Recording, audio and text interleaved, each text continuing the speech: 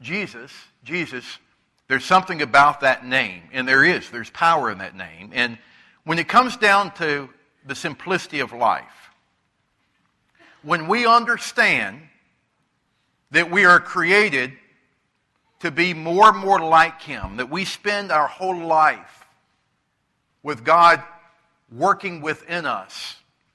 The Scripture, there's a Greek word called metamorphe, and the idea of changing us, discipling us, coming from our inside out.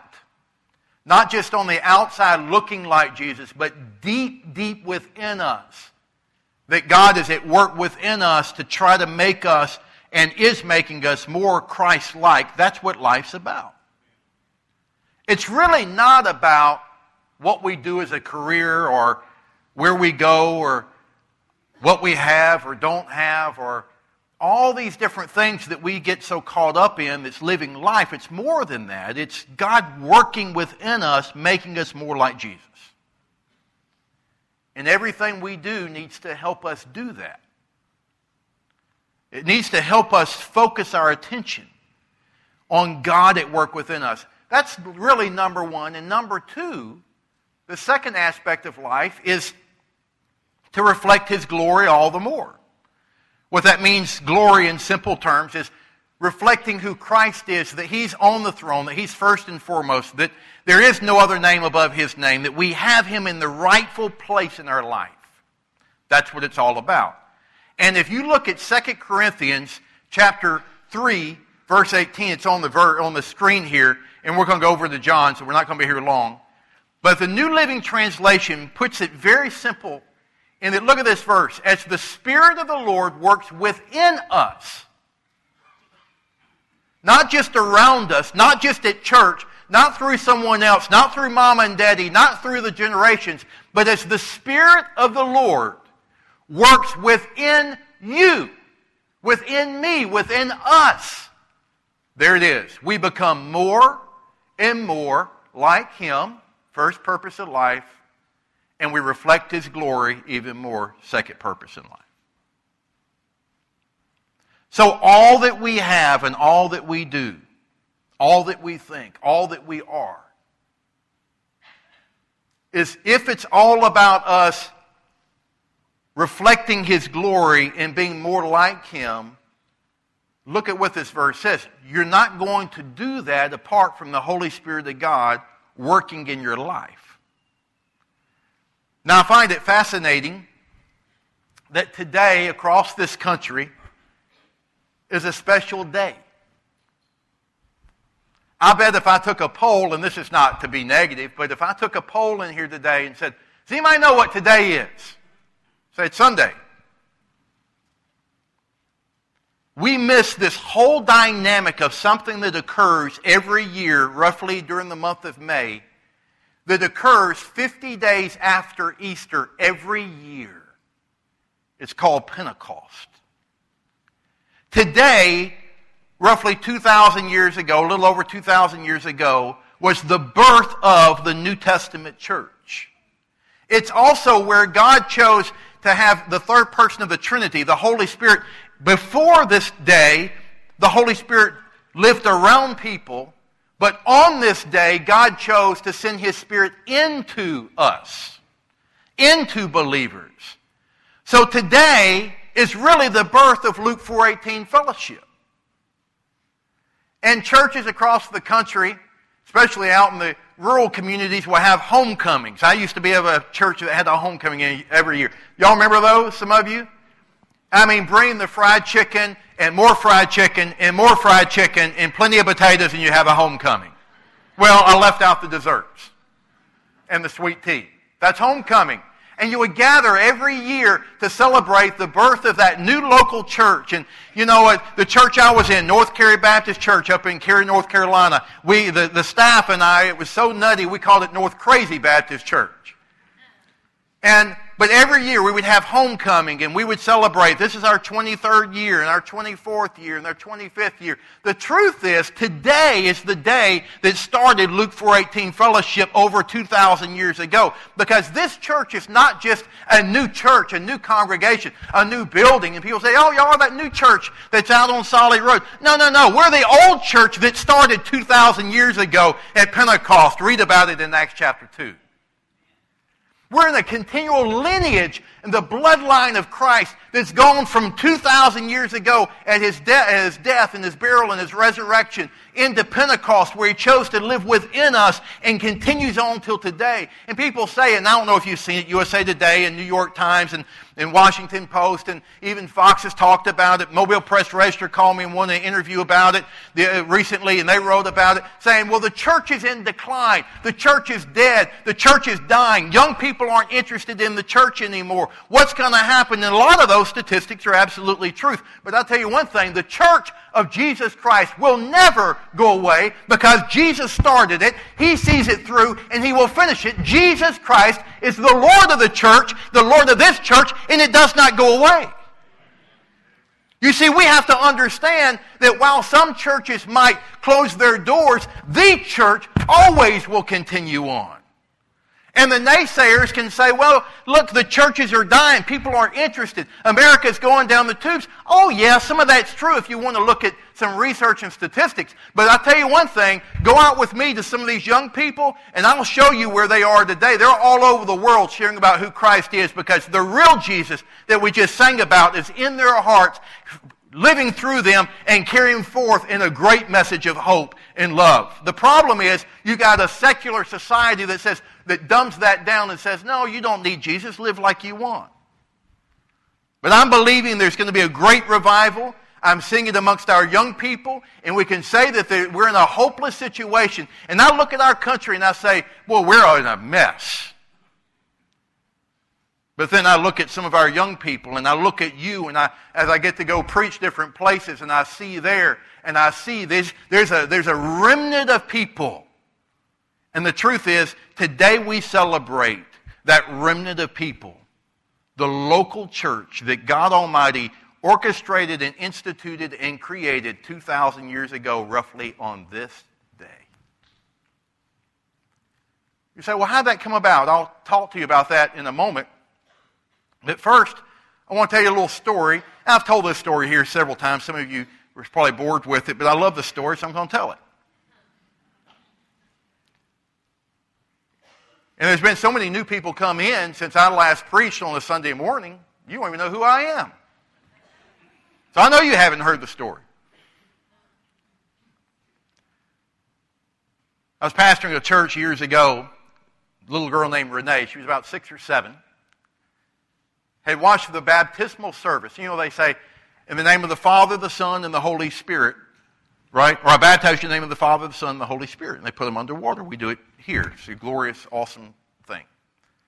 Well, Renee had seen this baptism. And so she goes home on that Sunday night, school's the next day. Her mama says, no, Renee, go in there and get a bath. And so she gets her tub ready, and she takes some baby dolls in there, and she's going to play and take a bath and all that. And so she's in there a long time. And her mama finally says, what in the world is she doing? So her mama goes and looks through the crack of the door, and there's Renee in there with her baby dolls, and she's baptizing them. The problem is, Renee was taking her baby doll, and she goes, I baptize you in the name of the Father, the Son, and in the hole you go. It's a great story. And the truth is, we honor God the Father. We certainly honor God the Son. But God the Holy Spirit, in the hole he goes. We've taken the third person of the Trinity that we'll learn about here in a moment and how he's active and works in our life. And we've taken him and we talk about him. And here I'm glad that we talk about the Holy Spirit. I'm glad Brother Fred is one who understands the Holy Spirit. But what we've had is we've had some of our more Pentecostal churches, who I have great friends who are Pentecostal, who've taken the Holy Spirit and Holy Ghost. Well, I don't know about y'all, but I don't want anything to do with a ghost. Right? Peter saw a ghost one time. He thought it was Jesus out on the waters. Ghosts are a little scary. So what is this Holy Ghost? And what is this slain in the Spirit or speaking in the Spirit and all this stuff? And so we have some that's over here, and as a result, you've got many of our more mainline denomination, our Methodists, Episcopalians, Presbyterians, certainly, Baptists even, who come over here, and we talk about Jesus, but we never understand and we never talk about the Holy Spirit. We baptize in the name of the Father, the Son, and in the whole He goes. It's a travesty. The third person of the Father that we celebrate today that occurred 2,000 years ago,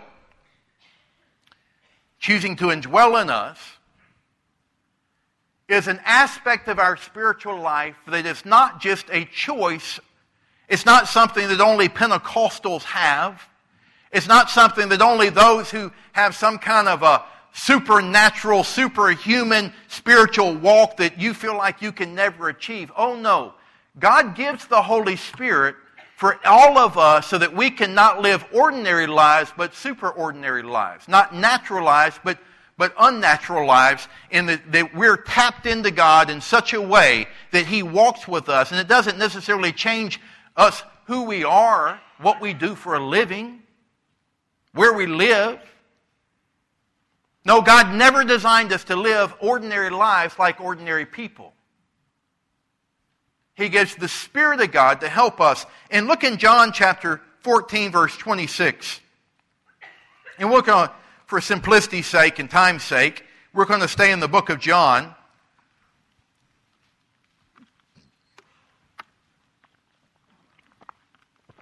And I began to, and I'm not saying I've arrived at all, far from that, but when I was working on my doctorate years ago, I was pastoring a church, and I began to say, you know, there's more to my life than what I'm living.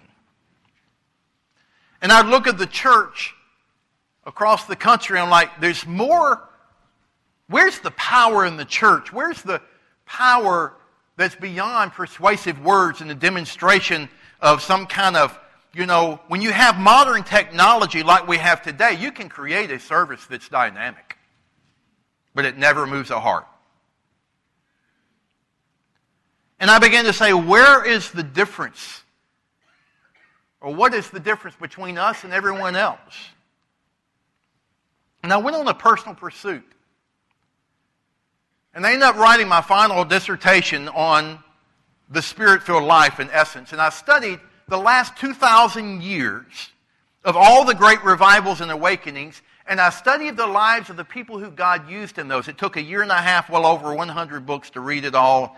And I didn't want to read the modern version of some of these things that happened in the past. I would dig deep and find these old books and read the old books. And boy, those were challenging times. Read the old stuff. And I began to see common denominators in the lives of the people who God used in all of the great movements of His. Every one of them has the same path and the same pattern. Every single revival and awakening throughout the history of mankind, from Pentecost till today. And I wrote those in a book called More God, More of Me. And as a 40-day guide, but it was a personal journey. I wrote the book, but the truth is it was my journey. It was a book that I had to write for myself because I couldn't quite grasp this Spirit-filled life. And I understood it, but I didn't understand it. And I had been at seminary courses on the Holy Spirit. It was taught by a blind professor, Dr. Carson. He was phenomenal, but he couldn't see. And he would come into class, and if y'all were the class, he would get to preaching, and he did his arms like this, but he would turn the wrong way. He didn't know where we were. And one day, so I quit going to class. Maybe I should have went.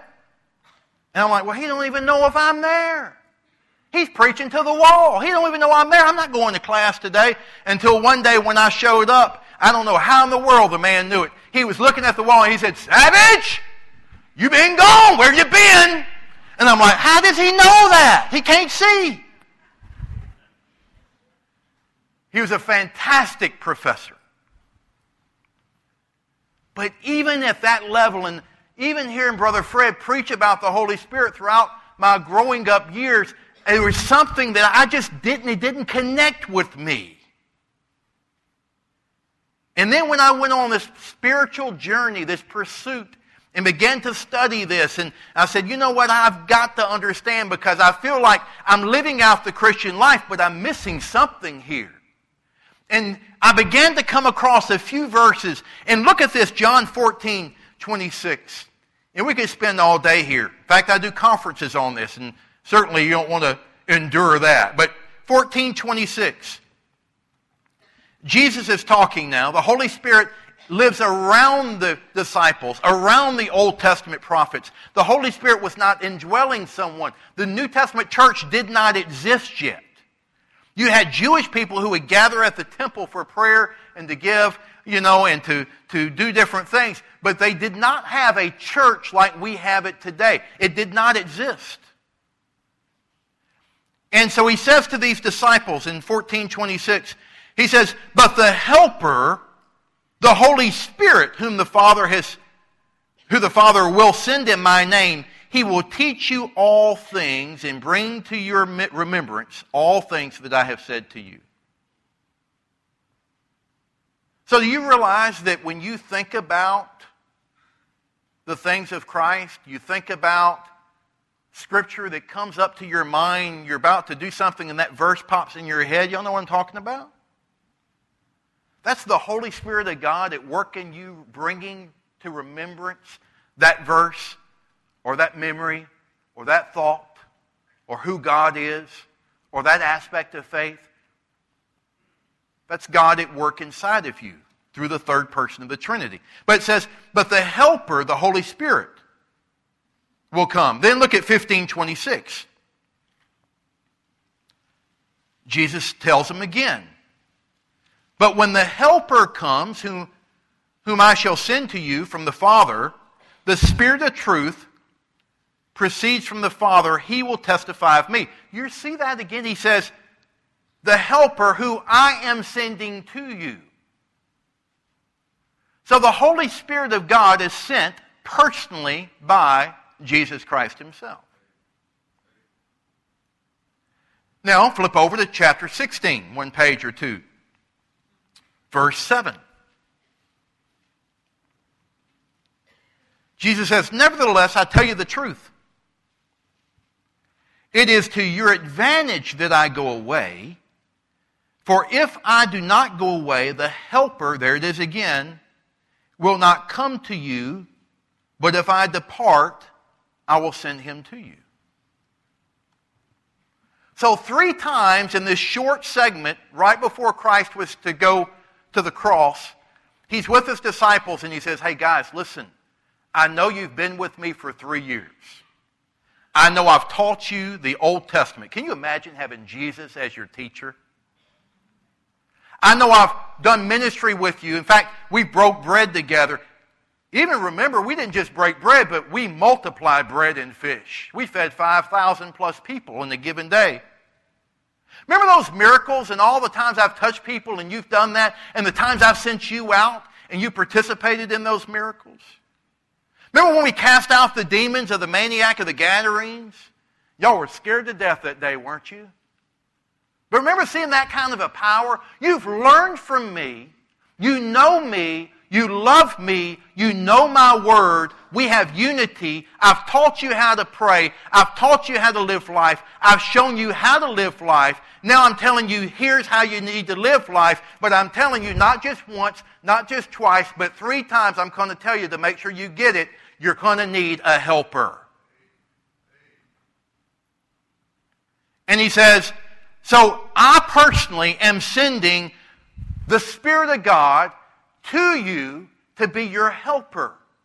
And when he comes, he's going to help you remember everything I've told you, which is why the Scriptures were written by the disciples. The Spirit of God moved on those men and helped them write under the anointing of the Spirit of God and helped them recall the different stories that took place, and that's where we get our Gospels.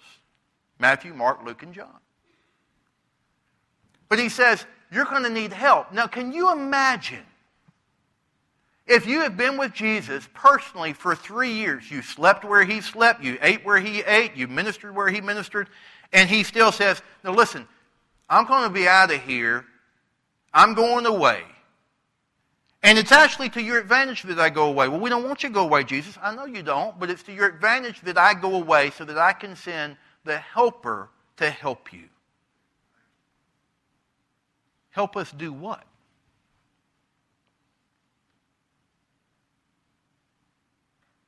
And there lies the key question of the day.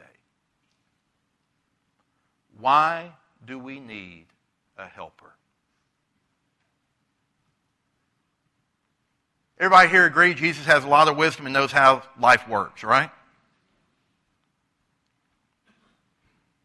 If he says you need help 3 times, you need help.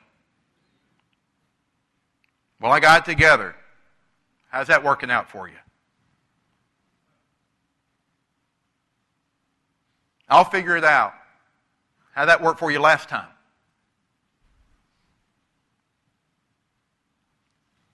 Three times he says, I'm sending you a helper. Now, let's put it in real common sense, because that's how I think. In this place this morning, we will not call 911. But if one of you fell out and you hit the floor and you have a heart attack or something, we're going to pick up the phone and call 911. Why? You need help. Right? And praise God, we got other medical staff here that, I'm counting on you if something happens now. You send help to a helper to one who needs help. Right? When Jesus says, it's to your advantage that I go away, that I can send you a helper, what he's saying to the disciples is, I've taught you these things. I've taught you how to live life. I've taught you how to live a life abundantly and full of joy and peace and purpose. But you're going to need help to do that. The problem is, we in life have depended upon everything else but the helper to help us live life. We depend upon our income. We depend upon our personality, we depend upon our minds, we depend upon our family connections, we depend upon someone else, we depend upon circumstances just to work out, we depend upon a whole lot of different things. Usually we depend totally on ourselves because we have an American rugged individualism mentality that we will figure this out, we will overcome, I will make it. Just go look around. This whole psychotherapy that started 30 years ago, it's even in Christian counseling today of, you got to believe in yourself. You can make it. You believe in yourself. You can. Say I can do this. I got ministry students out there that is driving me nuts. Well, I can go preach. You can't do squat. What are you talking about?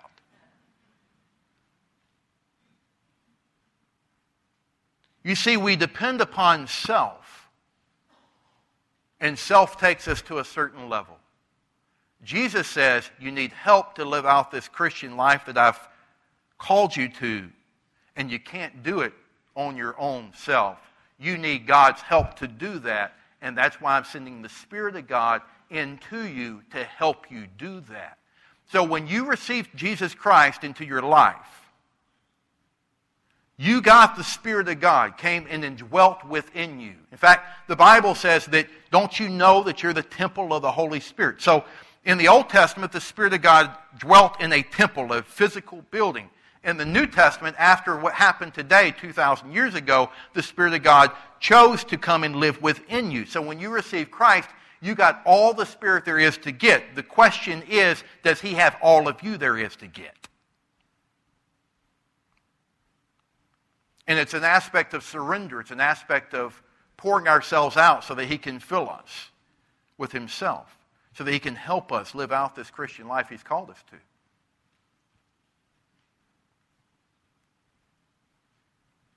Is it man-made living or God-filled living? How do we live our life? Now, look at chapter 16 with me. Let's go through this for a moment. He says, I'll tell you the truth is, to your advantage that I go away. See, Jesus is looking out for us. For if I do not go away, the Helper will not come. You see, when Jesus was on earth, he could only be one place at one time. When the Spirit comes, he's in all of us everywhere.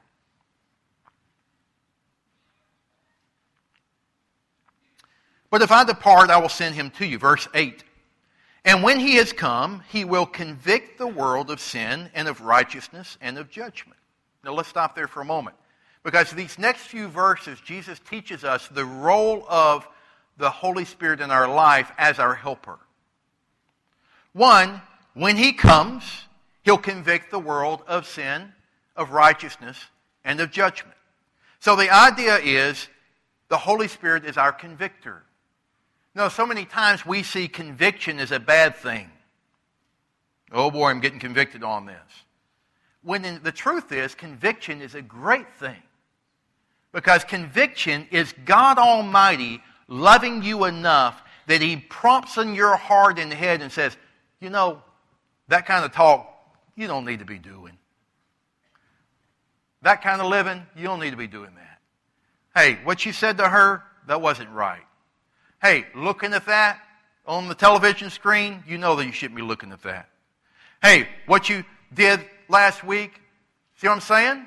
That's an act of love. That's God Almighty convicting you, saying, I have a different plan for your life than what you're trying to do. I don't want you to look at that or see this or participate in that. I've got something better for you. The life that I've created you to be, this abundant life, does not come on your terms. It comes on my terms. But I'm not letting you figure out what my terms are. I'm going to help you know my terms so that you can live that kind of a life.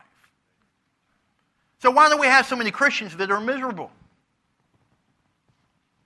Because we can have Jesus in our life and still be living life on our own terms. We try to be Spirit-filled and live for God, but yet we try to figure our life out on our own terms and how to do it ourselves. And the truth is, it just doesn't work out. That's where most Christians in America are today, in my opinion. So Jesus says, I'm going to send this conviction. You know, it's kind of like this. I read this yesterday. There's an old guy named Matthew Henry. He's long gone. He said conviction is very similar to convincing. So in other words, when the Spirit convicts you and you have conviction over something, what He's doing is convincing you that, hey, this sin, that what you're about to get into or what you just did really is faulty living. It's really failing God. It's really folly. It's really filth. You see, because God is holy and we're not, and the Spirit of God wants us to be holy and works in us to reflect Jesus' glory all the more. Remember 2 Corinthians?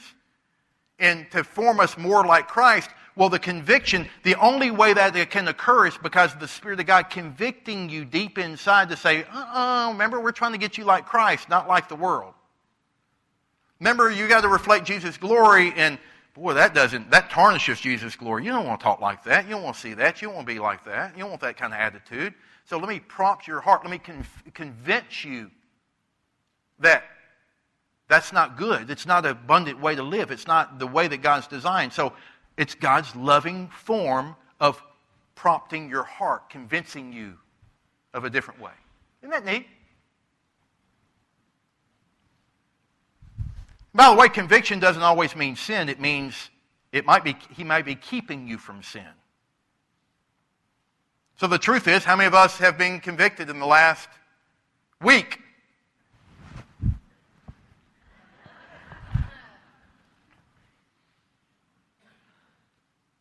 Every time, everybody that raised your hand and foot, that's the Holy Spirit of God working inside of you. And it's the method and mode that Jesus Christ Himself chose so to form you into His image to reflect His glory. It's a wonderful thing. That's why we're so thankful for today. And it goes on, and for time's sake, we're going to skip a few verses, but look at verse 13. However, when He, the Spirit of truth, has come, He will guide you into all truth. There's another aspect of the Spirit of God. Life in some ways is ordinary and you kind of know from day to day what comes. But some days are like a jungle, isn't it? Full of vines, you can't see, you get lost, you get turned around, you don't know where you're going, and that dumb GPS woman's voice will not stop telling you, take a U-turn, take a U-turn, take a U-turn. I was in Fort Walton not long ago, and the hotel, I kid you not, my GPS is on my phone, and that little voice, that little direction continued to give me to the same place, and I'm sitting there looking at a tree, and I got so mad, I said, dumb thing, I'm looking at it, it's a tree, the hotel is not here. She didn't respond. I'm glad we don't have to rely upon man-made ways to get through life. Instead, Jesus says, it's to your advantage I go away so I can send you a guide to help you live out this jungle of days that we call life. You would never think about trying to go somewhere you've never been without some kind of guidance how to get there. Jesus sends the Spirit to guide us towards truth. And that's the good news too. It's truth, not towards a half lie or what we think is true, but what is true. And all of us want a life full of truth, don't we? Of course. Look at the next part. For he will not speak on his own authority, but whatever he hears, he will speak. And he will tell you things to come. There's another aspect of the Spirit of God. He prepares you for the future by telling you what's to come. I got story after story after story I could tell of where it didn't make sense and the Holy Spirit of God told me something before it happened. I'll give you for instance, because many of you knew me from years ago when I grew up at Cottage Hill.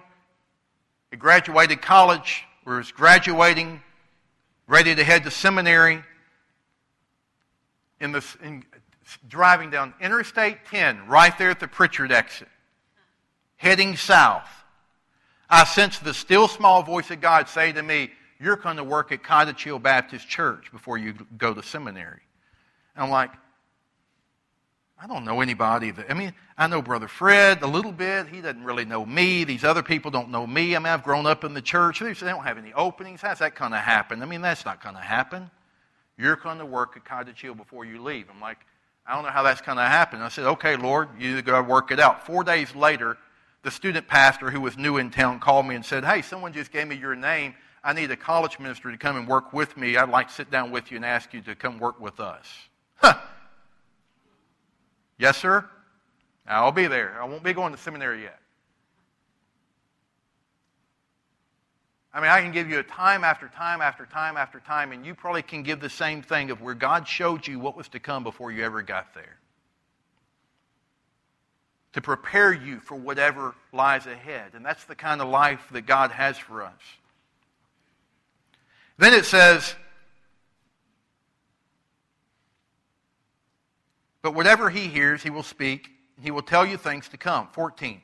He will glorify me, for he will take of what is mine and declare it to you. You see, in other scriptures, we see that that Jesus, the Son, glorifies the Father. Then we see the Spirit of God glorify the Son of God. And so in simple terms, it's like this. Everything that we are in life and everything that we do in life should be a reflection and bring glory to Jesus Christ. For instance, remember, He's the one who sends the Spirit, and it's to your advantage to be your helper, to live out the Christian life. He does that, going back to that first scripture we looked at today, He does that in order to make you reflect His glory all the more. He knows apart from that Spirit, you cannot do that. So He not only guides you towards truth and brings conviction to get you there, but He also shows you where you're going as your guide. And lastly, it's all of that is for the glory of Jesus. For instance, conviction. Let's go back to that for a moment. Okay, you go, you sin, you do something you shouldn't do. The Spirit of God convicts you. Now you're at a quandary. You're at a place. The Spirit of God convicts me. What do I do with this conviction? Well, You can choose to say, deny it and pretend it didn't happen and walk away and live out life, and you're going to have this continual conviction that comes. Or you can turn around and say, no, there's more to this. God's prompting me, and that's an act of love for me and guidance in my life to bring me towards truth and to bring me towards that I can reflect Christ's glory. Thus, I can get on my knee or face and I can call out to Jesus and say, no, Jesus, Father, I know that was a sin, and I ask your forgiveness, and you've convicted me, and I'm calling upon and asking for the blood of Jesus to wash my sin away. See how that works? Then the Spirit of God brought conviction and guidance to truth, convinced you of that truth, so that then and there you can repent and turn from that sin and be in the right place with Christ, a right place with God the Father. And holiness can prevail, and you can continue on to the glory of Jesus the Son. But he also, in and through that, he glorifies the Son because it brings you back that apart from the blood of Jesus, you still have sin in your life. It's kind of like this. Bertha Smith used to say this. Later years ago, if you don't know who she was, a wonderful missionary from China. Miss Bertha used to say, your sin is on you until you place your sin upon Christ. So when he convicts you, he's reminding you of all that Christ has said, of saying, you've got sin. Now that's not right. It's not holy living. Thus I'm moving on you, asking you to repent and calling to repent.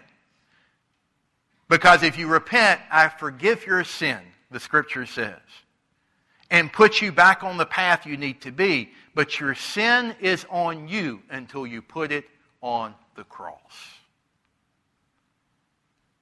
And that's what brings us to the place of singing about the blood of Jesus. What can wash away my sin? Nothing but the blood of Jesus. See how he gets the glory? The Spirit does the work to the glory of the Son. What can make me whole again? Nothing but the blood of Jesus. The glory of Jesus. You just remember the cross and what he did and the precious blood of Christ to wash you and make you clean and make you pure and make you wholesome and holy again. Praise God for his convicting Spirit. Praise God for bringing guidance and truth into our lives. Praise God for showing us where we're to go and what we're to do and where we're going in life. Praise God that we have one that's deep within us to help us bring glory to the Father. Glory to the Son. And then 15, the end of that, all things that the Father has are mine. Therefore I said that he will take of mine and declare it to you. Another way of putting that is, the Spirit of God is going to take from what is of heaven and reveal it to you, declare it to you, bring it to you. So you can have what God has at his disposal, bringing it into your life so that you can understand all the spiritual aspects of life. You see, this is why we're not to live like ordinary people. Because you don't have an ordinary life.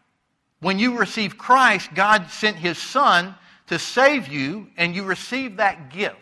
Then he gives the gift of the Holy Spirit, who indwells inside of you. It is God with us. It is not just God with us. Now it is God inside of us.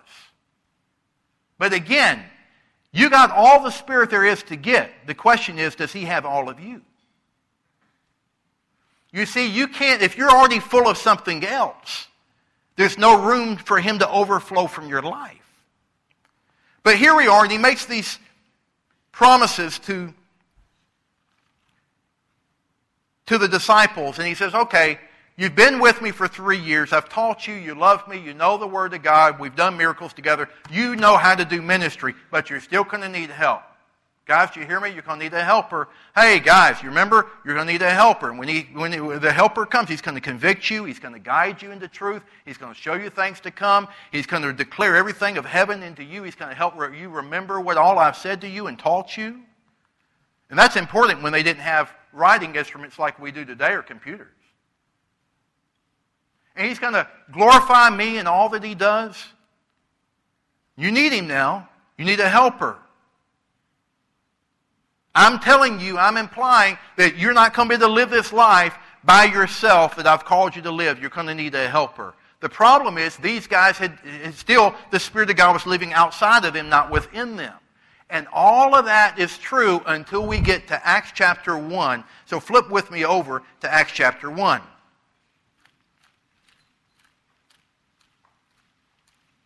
Take off to the right in your Bible. You'll find Acts. Next book over. Chapter 1. Verse 4. Now I got to fill some gaps in because we got some time restraints. Here's how this comes down. Jesus comes, he lives on the earth for 3 years. That's really the Gospels. Matthew, Mark, Luke, and John. Then he dies on the cross, gets buried, and on that Sunday, right, that we celebrate as Easter, Resurrection Sunday, he comes back from the dead. The tomb is empty. Then he reveals himself to the disciples for 40 days. At the end of those 40 days, we pick up here in verse 4, Acts chapter 1. And being assembled together with them, he commanded them not to depart from Jerusalem, but to wait for the promise of the Father, which he said, you have heard from me. For John truly baptized with water, but you shall be baptized with the Holy Spirit not many days from now. Therefore, when they had come together, they asked him, saying, Lord, will you at the same time restore the kingdom of Israel? And he said to them, it is not for you to know times or seasons which the Father has put in his authority, but you shall receive power when the Holy Spirit has come upon you. You will be my witnesses in Jerusalem, Judea, and Samaria, and to the end of the earth. These guys didn't even have a clue.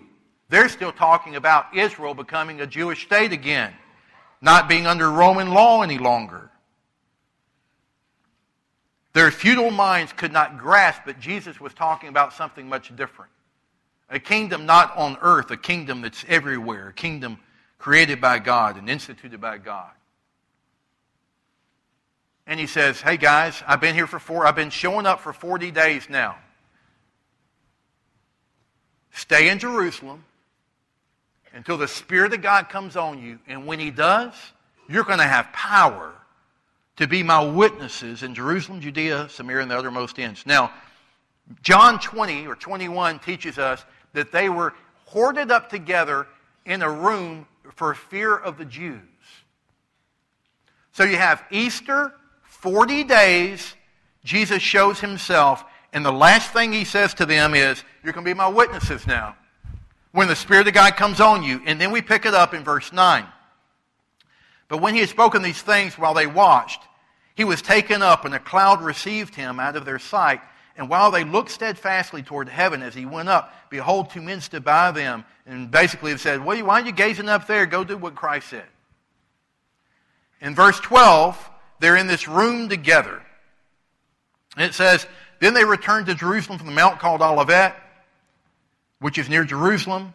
It's about 3/4 of a mile. It's the rest of that, for time's sake, talks about the disciples are there. Some of the followers of Christ are there. They're in this room together. It's about 120 of them together in this room. And get this. They know the Old Testament. They pray together. They have unity together. Peter is kind of like their preacher. They have a business meeting in that they replaced Judas with someone. They had to select who was going to replace Judas. So they have a business meeting. They love Jesus. They know the Word of God, being the Old Testament, but something's missing. They're hoarded up in a room doing nothing.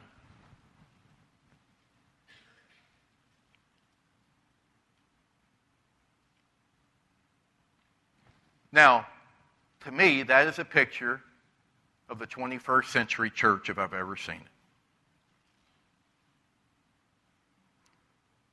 We know the Word.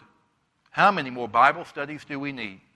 Oh, we love Jesus. We've seen Him do ministry.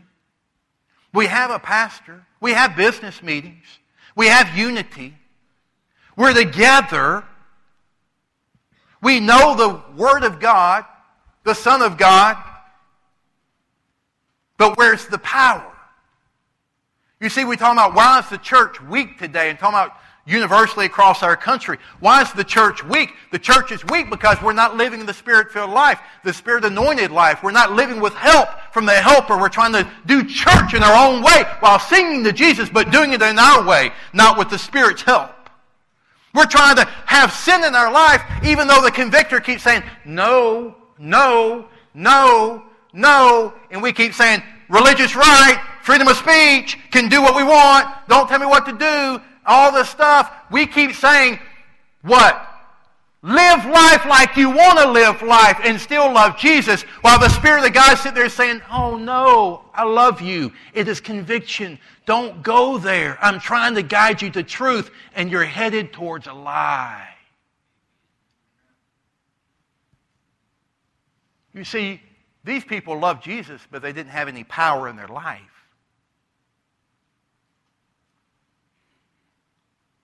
They knew the Word of God, but they didn't have any power in their life. But then, Acts chapter 2 happens. Now, 40 days from Easter, Jesus goes up. Then, 10 more days go by and Jesus is silent. He's nowhere to be found. Then there's a Jewish holiday called Pentecost. Penta, 50. It occurred 50 days after the Passover. And these people from all over the known world had come to Jerusalem, and they were there for the celebration of Pentecost, this Jewish holiday. And in Acts chapter 2, verse 1, we see what happens. Check it out. When the day of Pentecost had fully come, they were all with one accord in one place. And suddenly there was a sound from heaven as of a rushing mighty wind, and it filled the whole house where they were sitting. And there appeared to them divided tongues as of fire, and one sat upon each of them. And they were all filled with the Holy Spirit and began to speak in other tongues as the Spirit gave them utterance. Now, for the time's sake, verse 5 and following, they go out. Peter and the disciples, these men and women, walk out of that room. They had walked into that room without power. They walked out of this room now with great power. And there's Jewish people and people from all over the Middle East are there. And they begin to speak in other tongues. And the people hear the tongues in their own language. So there's no question that what we see here is not speaking in tongues. Some of y'all might speak in tongues, but this is speaking in tongues of different languages. I've seen this happen on the mission field before. I was on a train one time, and it was intense, guys with guns, and the train's moving, and my translator, who couldn't speak English, good translator, huh? He was an Olympic swimmer for Romania, was on the train with me and had to get off the train because we're leaving Bucharest. And here's these guys with guns. And it was intense. And he says to me in perfect English, told me exactly what I needed to do. And he jumped off a moving train. And I knew what to do because the boy could speak English. And I'd been with him for 10 days. And he had the only English word he knew was, hello, hello. God operates in the supernatural when we need Him to operate in the supernatural. You see, if everything was a miracle, we wouldn't even know there were miracles existed, right? And so what happens is we have this manifestation of God come and show up with these people, and they go out and they begin to teach and preach. And the rest of chapter 2, as these people are gathering, they're like, are these guys drunk?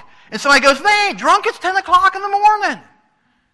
He goes, well, people don't talk like that. Well, how are you hearing it in your own language? I don't know.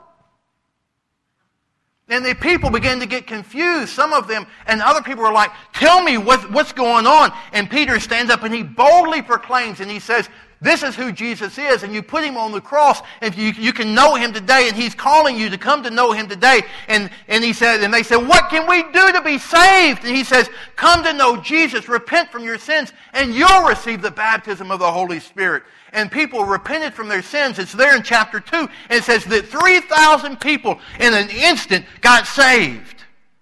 And then they began to gather. Listen, they didn't have technology. They didn't have a church budget. They didn't have a building. They didn't have anything. They didn't have money. They didn't have any of that. And they added 3,000 people to the church in a single day. No facility. No budget. How did they do it? I don't know how they operated without a sound system and technology.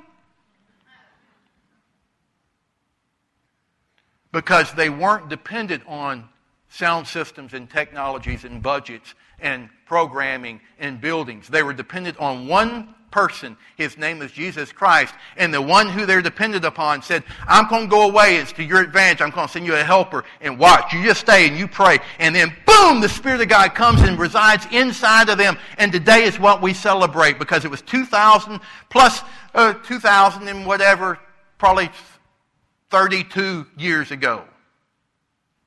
No, I did my math backwards. Close to 2,000 years ago. And on that day, Luke 4:18 Fellowship was born. It's the first New Testament church. On that day, God chose to not just live around you, but to come and reside inside of you. On that day, Jesus said, hey, now is the time that I'm putting a helper inside of you. Will you get his help? Will you receive his help? Will you rely on his help? Ephesians 5:18 says, Paul's teaching, he says, hey, don't be drunk with wine, at least debauchery, but be filled with the Spirit. And the whole idea is, don't be like a person who's let alcohol slur their speech and the way they walk and they stumble around. Be like that, but be where your Spirit filled, where the Spirit of God flows through you, how you talk, how you act, how you think, how you move. Makes you different. And the way that's written in the Greek is that God fills us. You can't fill yourself. The way that's written in the Greek is that it's a command. He wants every Christian to be filled in this place today. You say, well, I thought I got all the Spirit there was. You did, but you haven't given all of yourself to Him. That's what I'm talking about. Well, how do I do that? You empty yourself. It's called surrender. You pour yourself out. You pour your sin out. Listen, it's kind of like this. Are you going to live for Satan, for self, or for the Savior? You got a choice. I don't know how else to put it. You're going to live for Satan, for self, or for the Savior. And the Savior says, I want you to live for me. I want you to reflect me. I want you to have your glory, my glory flowing through you. So I'm going to fill you with your Spirit. So Ephesians 5:18, be filled with the Spirit of God. Now here's what's interesting. A friend of mine, when I pastored years ago in North Carolina, a guy was in a horrific wreck. Awful, awful wreck. And he got a settlement out of it, and they gave him, I don't know, millions of dollars because he would never walk the same again. So one day, he shows up after he got his money. He's an old country boy from North Carolina. Shook was his last name. And he shows up into this little church in a Dodge Red Viper. Now, I'm not a car guy, but that was a cool car. He goes, come here, preacher. He goes, get in the car, I want you to drive. I said, no. Well, then get in the car and I want you to ride. And I said, yeah. And we got in that car that would go from 0 to 60 in like no time flat. I mean, this is the doors open this way. I mean, that's a cool car. I had Hot Wheels when I was kids that did that. And get this, we had to go across the street to get gas. And it dawned on me that as we get gas in his Dodge Viper with that amazing engine, that right next to us was a 20-year-old clunker still getting gas. Both had to pull up to the pump in order to get where they're going in life. And God has now equipped you. If you are born again, you have Jesus in your life. You reside with Him. He's inside of you. Now the Spirit of God is inside of you. But the problem is this. You and I rely on our salvation to carry us through life when the Scripture says, no. You got to pull up to the pump called Jesus and open yourself up and let Him flow into you, or you're going to be just like the 20-year-old clunker. I've given you everything there is that you need to live this life for me. And I'm going to give you the help to do it and the power to do it. It's up to you to do it. How? By saying, I can't. Lord, I can't live this life, but I want to live the life you've called me to do. So fill me with your Spirit. And then conviction comes, and you say, Lord, I pour that out at the cross. I pour this out at the cross. That was a bad attitude. Lord, that was wrong. Lord, I empty myself and ask you to fill me with your Spirit. I want you to overflow in my life because you created me and you know how life is to be lived. I don't. And I need your help to live it. And your Spirit is my helper. So fill me with your helper. And that takes you from a life of ordinary Christian living to a life of supernatural Christian living. A life of frustration to a life of abundancy. And today is why we celebrate Pentecost. Say, how? How do I do that? Luke 11, Jesus teaches us. Look at this. Jesus said, for everyone who asks receives, and he who seeks finds, and to him who knocks it will be open. If a son asks for bread from any father among you, will he give him a stone? Or if he asks for a fish, will he give him a serpent instead of a fish? Or if he asks for an egg, will he offer him a scorpion? No. If you then, being evil, know how to give good gifts to your children, how much more will your heavenly Father give the Holy Spirit to those who ask Him? The great Oswald Chambers, who wrote My Utmost for His Highest, maybe the greatest selling book of all mankind other than the Bible, was frustrated with his walk with Christ.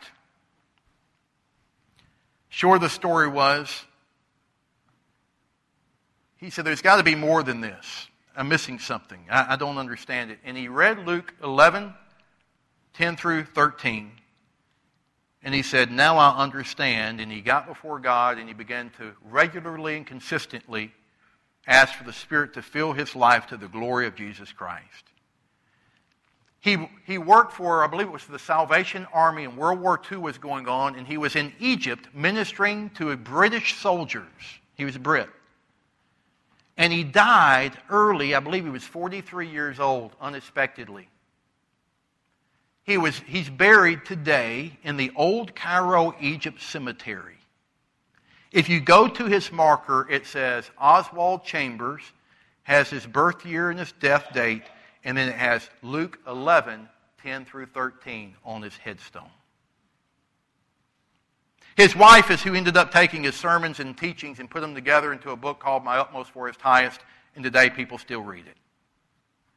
He never knew that even occurred. He was living out an ordinary life on super ordinary terms because he knew life was not to be lived in ordinary ways like most people live life. So today, as we close, I simply say to you, are you relying upon the helper's help? Or are you trying to live life on your own terms? I didn't ask you if you love Jesus. I didn't ask you if you knew Scripture. I didn't ask you if you're a faithful church attender. I asked you if you're receiving help as Jesus sends help. Because I think if we're willing to acknowledge the truth, we all need help here today. And let's celebrate life. Let's celebrate the church. And let's celebrate the Son of God who came, that the Holy Spirit gives us and pours into us so that we can glorify Him. And so our invitation this morning is this. 1, if you do not know Jesus Christ, you've never accepted Him, you've never asked Him to be your Savior, as soon as we stand up to sing, I invite you to come down here and you ask Jesus Christ to be your Savior and Lord. Or you could do it in your seat. You could do it at this altar. You don't have to have me to do it. I'll be glad to pray with you if you'd like for me to. Number 2, maybe you're away from God and you say, I need to come back to God. Find yourself at this altar and call out to Him and get that right today. 3, you're a Christian, you love Jesus. You're not perfect, you know you're not. But you want to pour yourself out today and ask the Spirit of God to fill you just like Jesus taught us in Luke 11.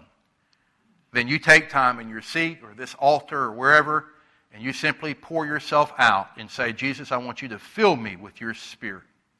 I pour out this, and ask the Spirit of God, Lord, is there anything that's convicting me? Is there anything I've done? And you pour that out and let the Spirit of God pour into you. And then you begin to daily ask the Spirit of God to pour into you as your helper. And watch how life changes from ordinary living to superordinary living. That's what God's designed for your life.